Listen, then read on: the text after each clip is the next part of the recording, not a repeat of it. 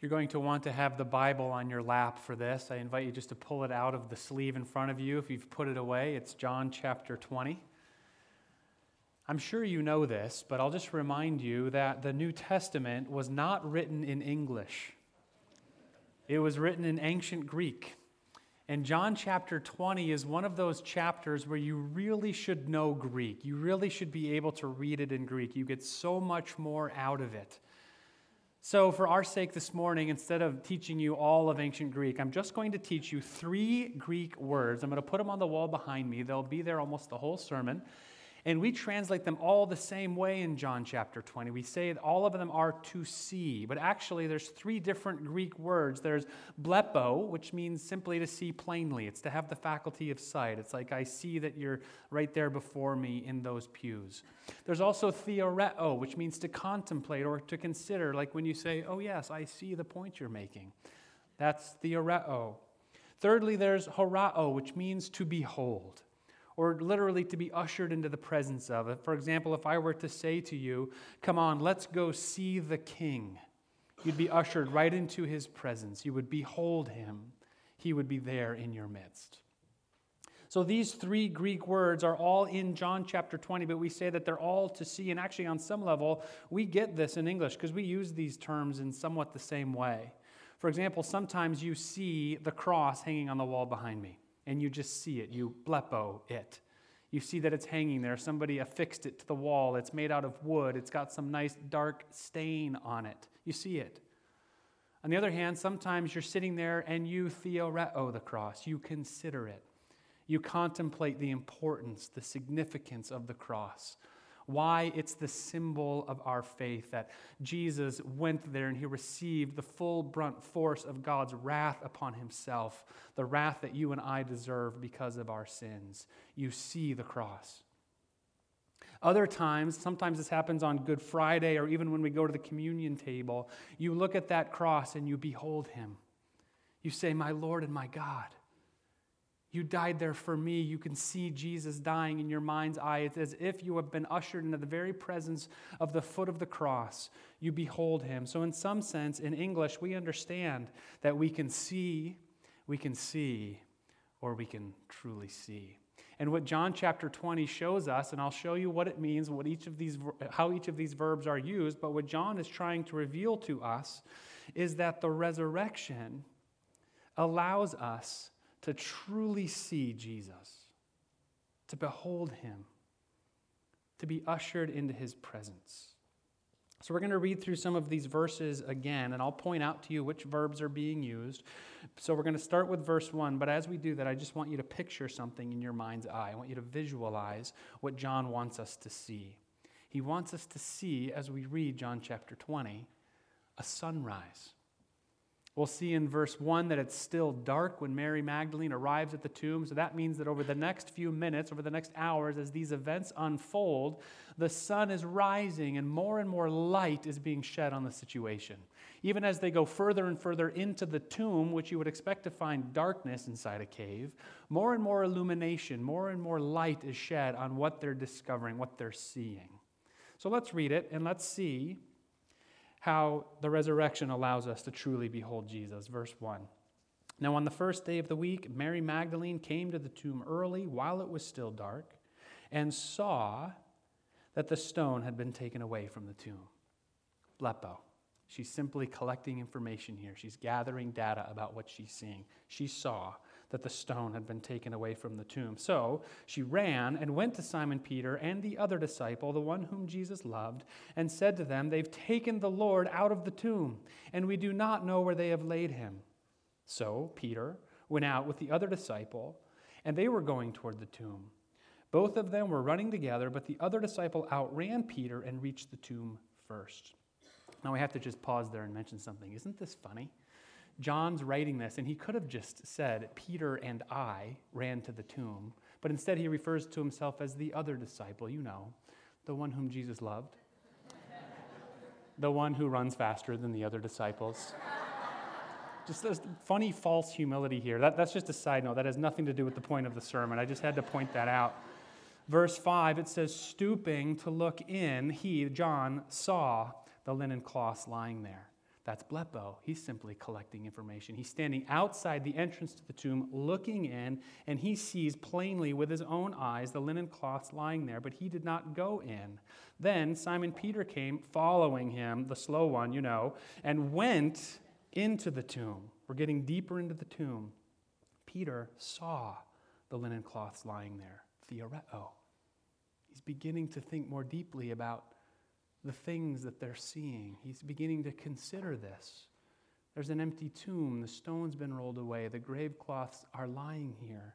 Let me contemplate this. Verse 7, and the face cloth which had been on Jesus' head, not lying with the linen cloths, but folded up in a place by itself. Then the other disciple, who had reached the tomb first, also went in. So now John is entering into what would be a dark tomb, but guess what? He saw and believed. Horao. He is now beholding. He is now in the presence of the risen Christ. He went from seeing information, seeing details, to Peter considering and contemplating the importance of these things. And now finally, John, fully into the depth of the tomb, is beholding Jesus. He's having a real experience with the risen Christ. Now, I want to just suggest to you that I think this is a metaphor. It's a true story, but it's also a metaphor for those of us who are on the Christian journey, those of us who have Christian faith. I think any of us could be placed into one of these categories in our relationship with Jesus. We either see him, we recognize that he was a historical figure, that he lived, that there was a man named Jesus 2,000 years ago. That's just seeing him, that's blepo. Or we consider his importance for the world, the importance for our lives. We theoreo, we have theology about him. I'll just confess to you, this is often where I live in my relationship with Jesus. I know all the theology. I know the significance, the importance of the man Jesus, of the Messiah, of the one who went to the cross and rose again. But still others live most of their time in the third category. They behold him. They're in his presence. These are the people who say things like, I felt him holding my hand when I went into that job interview. Or I sensed his presence in that hospital room when I was grieving my mother. We either see him or we consider him more deeply, or we truly behold him as a presence in our lives. Now, 2 Corinthians 4, verses 4 and 6 says this, and I'll put this on the wall as well, yes. The God of this world, that's not our God, that's a lowercase g, that's Satan actually. The God of this world has blinded the minds of the unbelievers to keep them from seeing the light of the gospel of the glory of Christ, who is the image of God.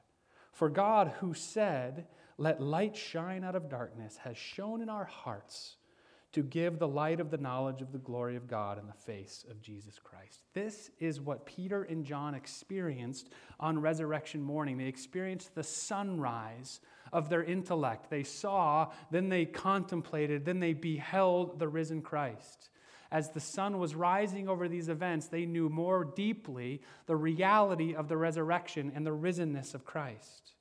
But even so, in these first 10 verses, it really is an intellectual exercise. It's a seeing and a seeing and a seeing in the mind's eye. They don't actually come into real physical proximity with Jesus himself. It's not relational, it's intellectual at this point. Jesus reserves that type of sunrise for Mary Magdalene, with whom you can tell clearly from the text he was very close.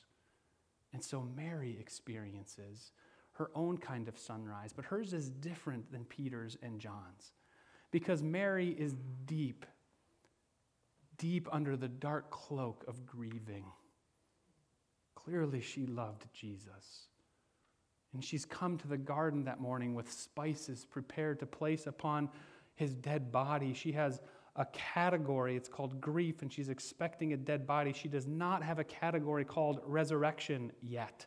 It does not come into her mind until Jesus pulls the cloak of her grief off of her, not by showing her something, but by speaking to her. Her faith comes by hearing her name called. Even when she sees things plainly, as we're going to walk through and see this again, she still can't comprehend it. She has no category for resurrection. She's deep under the dark cloak of her grief until Jesus pulls it off and gives her her own sunrise. Let's begin in verse 11 to see how this plays out. But Mary stood weeping outside the tomb. And as she wept, she stooped to look into the tomb, and she saw two angels in white. That's theoreo. She's more than just taking in information now. She's considering this. She sees two angels sitting in white where the body of Jesus had lain, one at his head and one at his feet. They said to her, "Woman, why are you weeping?" She said to them, "They've taken away my Lord, and I do not know where they have laid him." Now let's pause and consider this for just a moment. Mary is seeing things. She's seen a stone that's rolled away from the tomb. She sees an empty tomb. She sees linen cloths. Now she sees two angels standing before her. Even so, she cannot believe what she's seeing. She starts talking with these two angels right before her very eyes, saying, "Do you guys know where the body is?" Imagine that. And it gets even more interesting. She goes on. It says in verse 14, having said this, she turned around and saw Jesus standing, but she did not know that it was him. Jesus said to her, "Woman, why are you weeping? Whom are you seeking?" Supposing him to be the gardener, she said to him, "Sir, if you've carried him away, tell me where you've laid him, and I will take him away." With her eyes, with her visual eyes, she's now seeing the actual risen Jesus, and she's talking to him. Do you know where the dead body is? She has no category for resurrection yet because she's deep under the cloak, the dark cloak of her grief, until Jesus gives her her own personal sunrise by pulling that cloak off of her and saying, "Mary."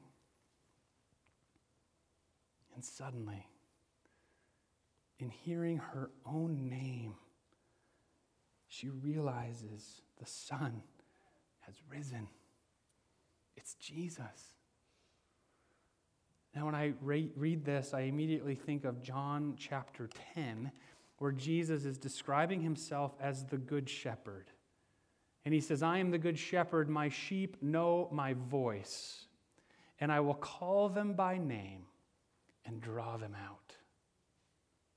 I am the Good Shepherd, my sheep know my voice. I will call them by name and draw them out. That's exactly what Jesus, the Good Shepherd, is doing for his dear Mary Magdalene in this moment. He calls her by name and draws her out of her place of grief and gives her a whole new category that she was not expecting, a category called resurrection.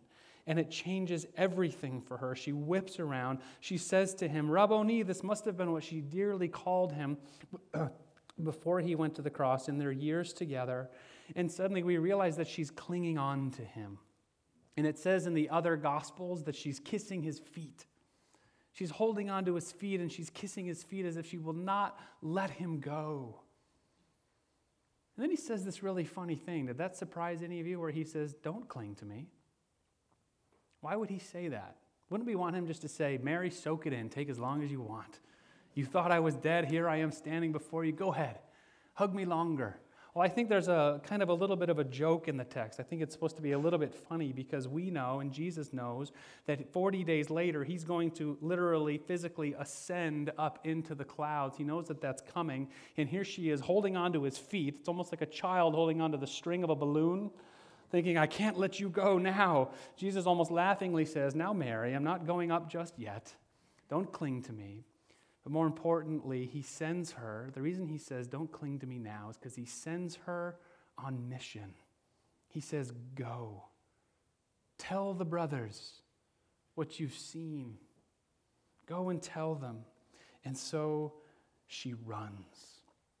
Now just picture her in that moment, going to find the other disciples. I imagine her feet barely even touched the ground as she fled to go tell them. Now, just picture the difference between the way she left the garden and the way she entered the garden. She came bearing spices, looking for a dead body, having only one category called death. And then Jesus gives her a whole new one, and she leaves in a whole different mindset. Some of us come to church in the same way that she came to the garden, really with no real actual expectation that Jesus would be here in our midst, that he actually rose from the dead. But in his grace, he calls us by name. He reaches out to us. He draws us out of our place of grief or disappointment or skepticism or doubt, and he says our names. and we can see him. We can behold him face to face. And so it says in verse 18, Mary Magdalene went and announced to the disciples, I have seen the Lord. Now, which of the three verbs do you think she used? Horao. I've beheld him. I've been in his presence. He's alive. It's true. It's real. I wasn't just seeing something simply. I wasn't even just considering the importance of it all. I've been in his presence. That's the message that Mary got to preach, that she got to tell to the other disciples. Now ask yourself this morning, where are you on that scale of seeing Jesus? Do you simply know that he existed? If so, my prayer for you this morning is that you'd see him, that you'd contemplate him, that you'd consider his importance, why he went to the cross, who he is for the world, who he is for you. I said earlier, this is kind of where I live oftentimes in my relationship with him. I theoreo him. And if that's you, my prayer would be that today you would truly behold him. Maybe it's in the breaking of bread. Maybe it's in your prayer time. Maybe it's even now in this moment that you would have the eyes of your heart opened and you would behold Jesus. Maybe some of you just need to hear your name called by him. You're under the dark cloak of something you're grieving, some situation that's difficult. Maybe it's been years of doubt or skepticism. You're just not really sure this whole faith thing really is for you. My prayer for you is that you would hear the Good Shepherd's voice in some new way today. That you'd hear him call your name and that you would turn and behold him and see him and grab onto him. Because when we do that, he gives us a new mission. He tells us to go to the people in our lives and to tell them what we've seen, what we've experienced, that he's alive. I want to tell you a personal experience of something that I had just in the past couple of days that's related to this. Everyone who's on the staff team here at church, we went away on a staff retreat for 2.5 days this past week. And one of the main things that Pastor Chuck had us deal with was places in our own hearts, places in our own lives where we're grieving loss, where we're experiencing regret or disappointment. And we just collectively walked through that. And Ingrid Davis, who is such a gift to this church, she led us collectively through an inner healing prayer.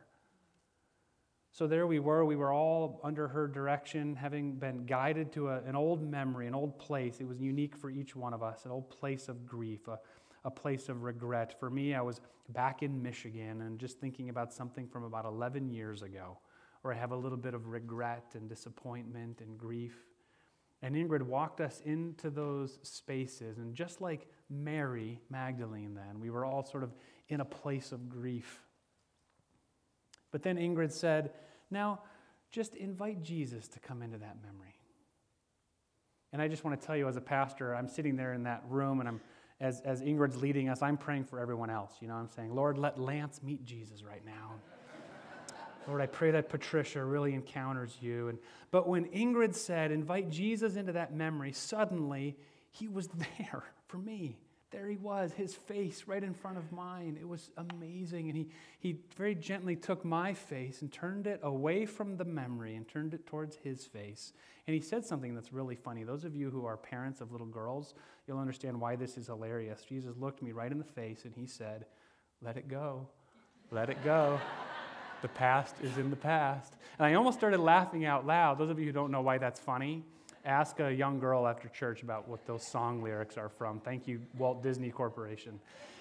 But it was really Jesus. It was really him, I'm telling you. Ingrid led us into that moment, and the risen Christ met me, the one who likes to live in the theoreo, to contemplate or consider the importance of Jesus. Suddenly, he came into the garden. He pulled me out of my grief and my regret, and he looked me in the face, and I was beholding the risen Christ. And so my mission to you, just like Mary's was, is to tell you, I have seen the Lord. And if you see him, go tell the others. And if you've never seen him, my prayer for you is that you would, that you'd hear his voice calling your name, that he'd pull that veil up, that you'd see him face to face. And even in this life, if you never get that chance, have hope in the final day when Scripture says, we shall behold him face to face. I anticipate that day when we all get to behold him together. Amen.